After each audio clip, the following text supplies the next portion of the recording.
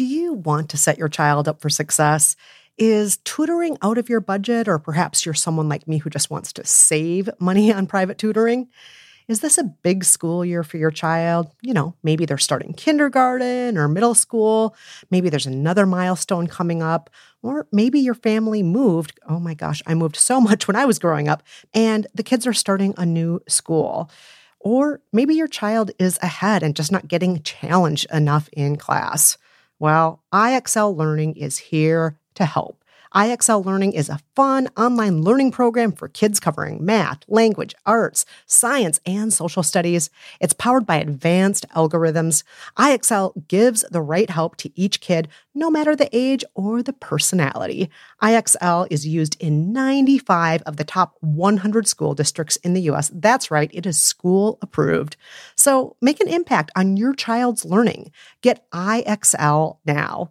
And How to Be Fine listeners can get an exclusive 20% off IXL membership when they sign up today at IXL.com/fine. Visit IXL.com/fine to get the most effective learning program out there at the best price. Again, that's IXL.com/fine. Hey guys, Jolenta here. Before we start, I wanted to let you know that By the Book is doing a live show in New York on Saturday, September 16th at the People's Improv Theater, or the Pit, as we call it. So come see us live. We're going to be at the She Makes Me Laugh Femme Fest. It's going to be a full day of funny women on 2 stages at the Pit. You can see the whole thing. You can swing by just for By the Book Live. For tickets and for more info, go to thepit-nyc.com or just look at our show notes.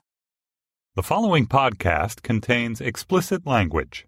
Hey, Jolenta. Yeah, Kristen? It's been a week since we lived by Men Are From Mars, Women Are From Venus. And we still don't know why penis and Venus rhyme if they have nothing to do with each other. Stupid book. But you know what's not stupid, Kristen? What? Mini episodes. Woohoo!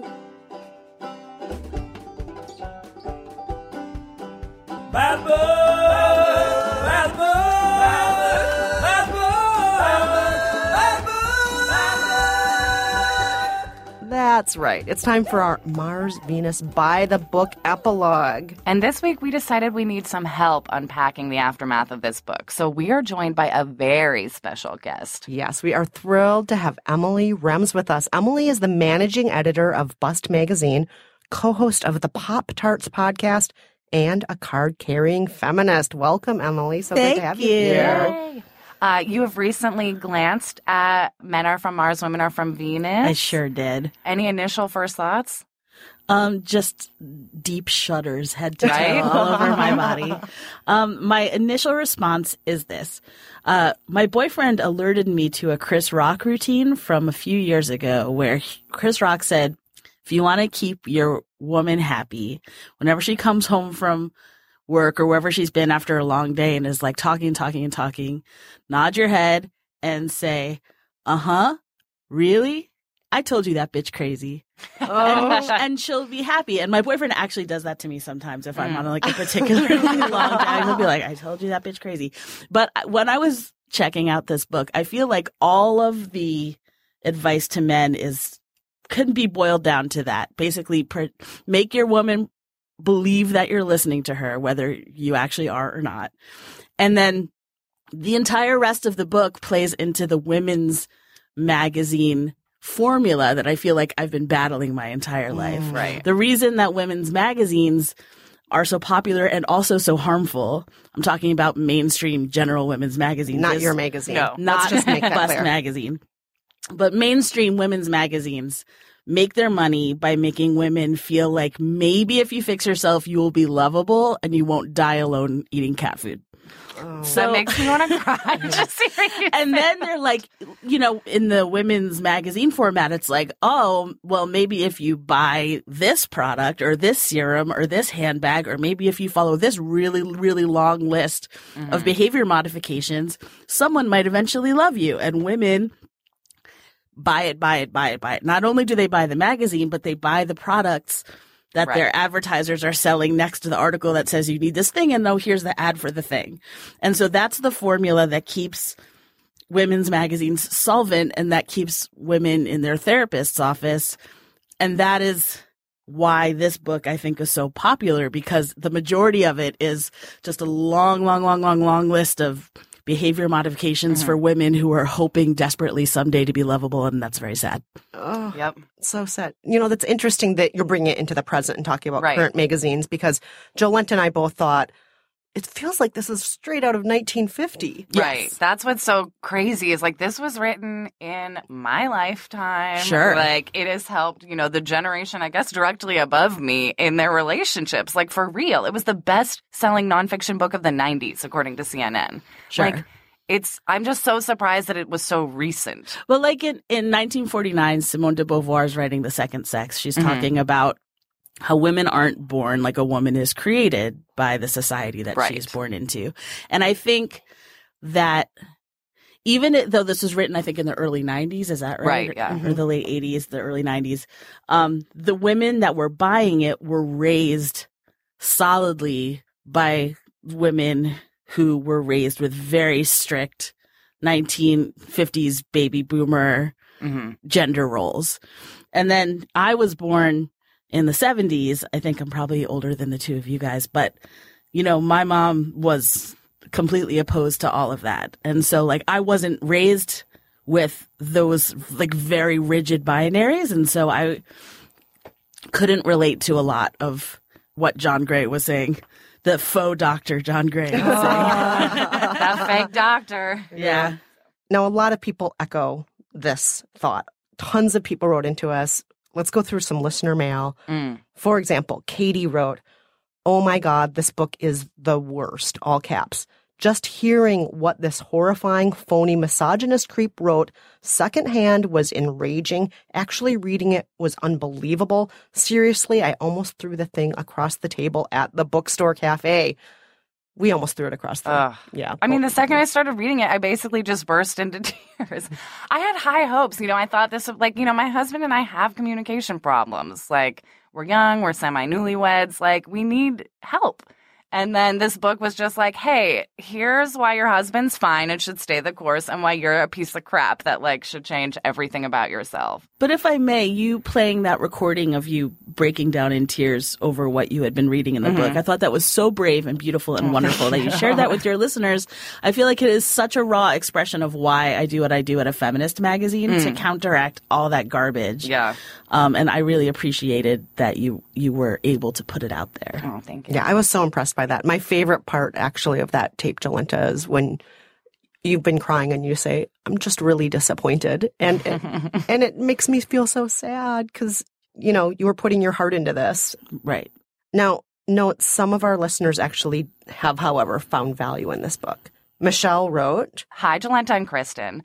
I was very surprised by your reactions to Men Are From Mars, Women Are From Venus, because I read Mars and Venus on a Date a while ago, and I found it very helpful and enlightening. It helped me communicate better with the man I was dating, my lady friends, and my sister. I remember a distinct moment right after I read it. I had to buy a new dress for a wedding. I normally shop alone because I go in knowing what I want, and I don't like to spend a lot of time in stores. This time, I decided to invite a girlfriend and had the opportunity to practice some of the advice from Mars and Venus on a Date. I consciously changed the way I phrased questions to her and how I reacted to her, and we had a much deeper conversation as a result. While we were trying on shoes, I got a text from a guy I was dating. Again, I consciously changed my phrasing in my text to him. This made the conversation last longer, and I wasn't anxious or left hanging as per usual. I wonder if attaching gender adds too much baggage, because I tend to have women friends who communicate in a masculine way, including myself. But I found practicing the feminine way of conversation helped me have better relationships with my friends, male and female, and my sister. I understand John Gray's credentials are questionable. I didn't know that before your podcast. But I know from my personal experience that practicing some of his techniques helped me have better relationships. I'm sad you didn't have a good experience with that book." "Oh, I'm sad too." We're all sad. We're all sad. None of us had good Even a experiences with this broken book. clock. Yeah. Right twice a day. Exactly. But I thought it was different, where I was like, if this book had no gender roles, but was just like, here are two different ways people communicate, would it have more clout? It's a good question. I mean, it would have been more helpful and less alienating. Yeah. I wouldn't have been so turned off immediately. That's for sure. Yeah, because what it does is it creates so many rules around what a woman is and so few around what a man is. Not only what a woman is, but what a woman should be. Yes, right. All of those things. But yeah, if it just broke it down to, there are people who are emotional talkers. There are people who are, I don't even want to say logical talkers. Or like direct talkers or something like that. And there are people who are more reclusive and more friendly. And there are people like this. People who generalize, people who don't. Yes, all of those things. And that might have made more sense. And to circle back to something you said earlier, Emily, maybe all of this makes more sense if you were brought up in the baby boomer era and that's the way you were supposed to talk if you're a woman and that's the way you're supposed to talk if you're a man. It's just very loaded. Yeah. Let's move on to this one, though. Yeah. So here's a letter we got about the love letter technique. This writer says, the love letter technique made me furious. If writing my feelings down helps me get them clear so I don't get derailed or start crying, great. But I don't feel the need to sit my husband down and list every nuance of how he made me feel like shit. And why would I dictate his response? It's so much more healthy to talk and mutually agree about the next step. Ugh. The whole thing seems so passive aggressive. Okay, first I have to immediately say, I want to list every nuance of how my husband made me feel like shit. He has to know everything he did. You like the love letter. See, that's the only thing that kind of worked for me, where I was like, my husband and I both, we run hot. Like, we're talkers, we're fighters, we're animated. We met in acting school. Like, come on. We need structure. It was more about not being hurtful to him for me than, like, to get my thoughts out. Like, I knew exactly what I wanted to say, but in writing the love letter, I took time to be like, I do appreciate you, husband, but, like, also this litany of stuff. And then I love the response, too, because it's a nice, calm way of being like, here's what I wish you would say. Take it or leave it, but think about it. And, like, I'm not screaming it at you. I'm not dictating it to you.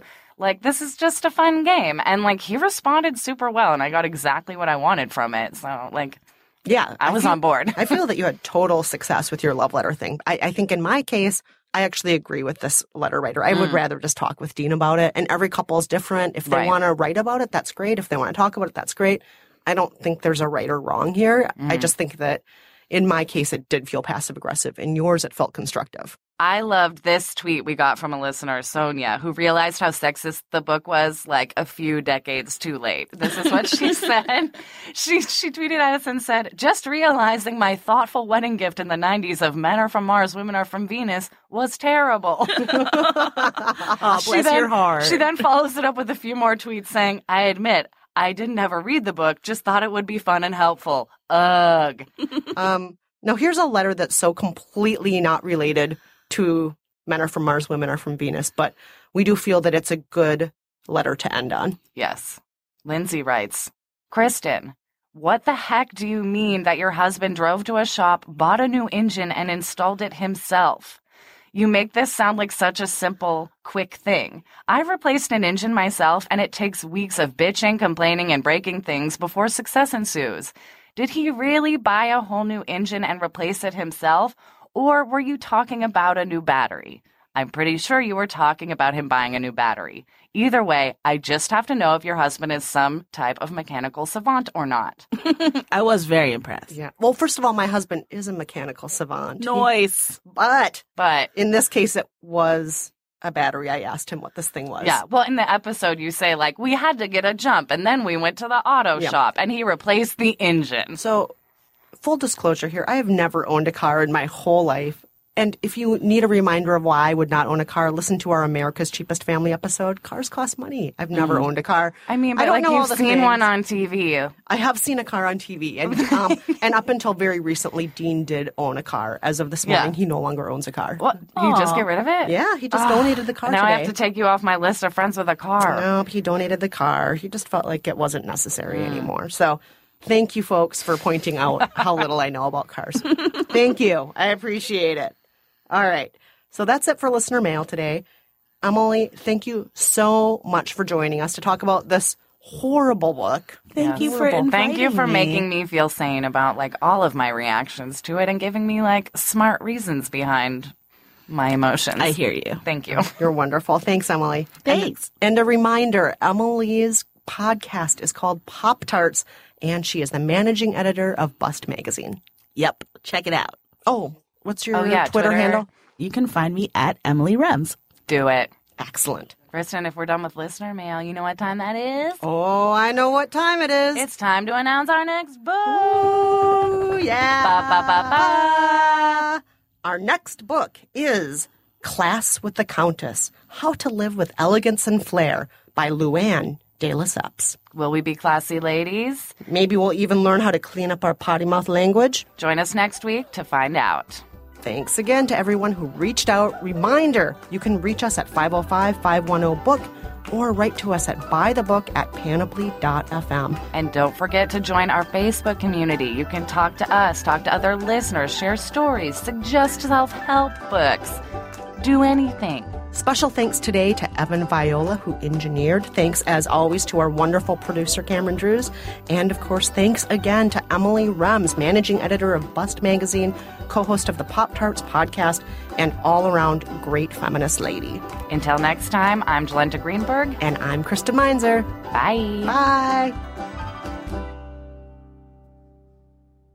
Your accent is such podcast gold. Do you hear it? Some people hear it and some people it's don't. so goddamn I hear strong. it like a breath of fresh air through my ear holes. Oh, thank you. We I actually hear it did- like the nagging voice of my mother. her mom's actually my mom's Minnesotan. My mom's whole family is Minnesotan. It's a delight. Thank you.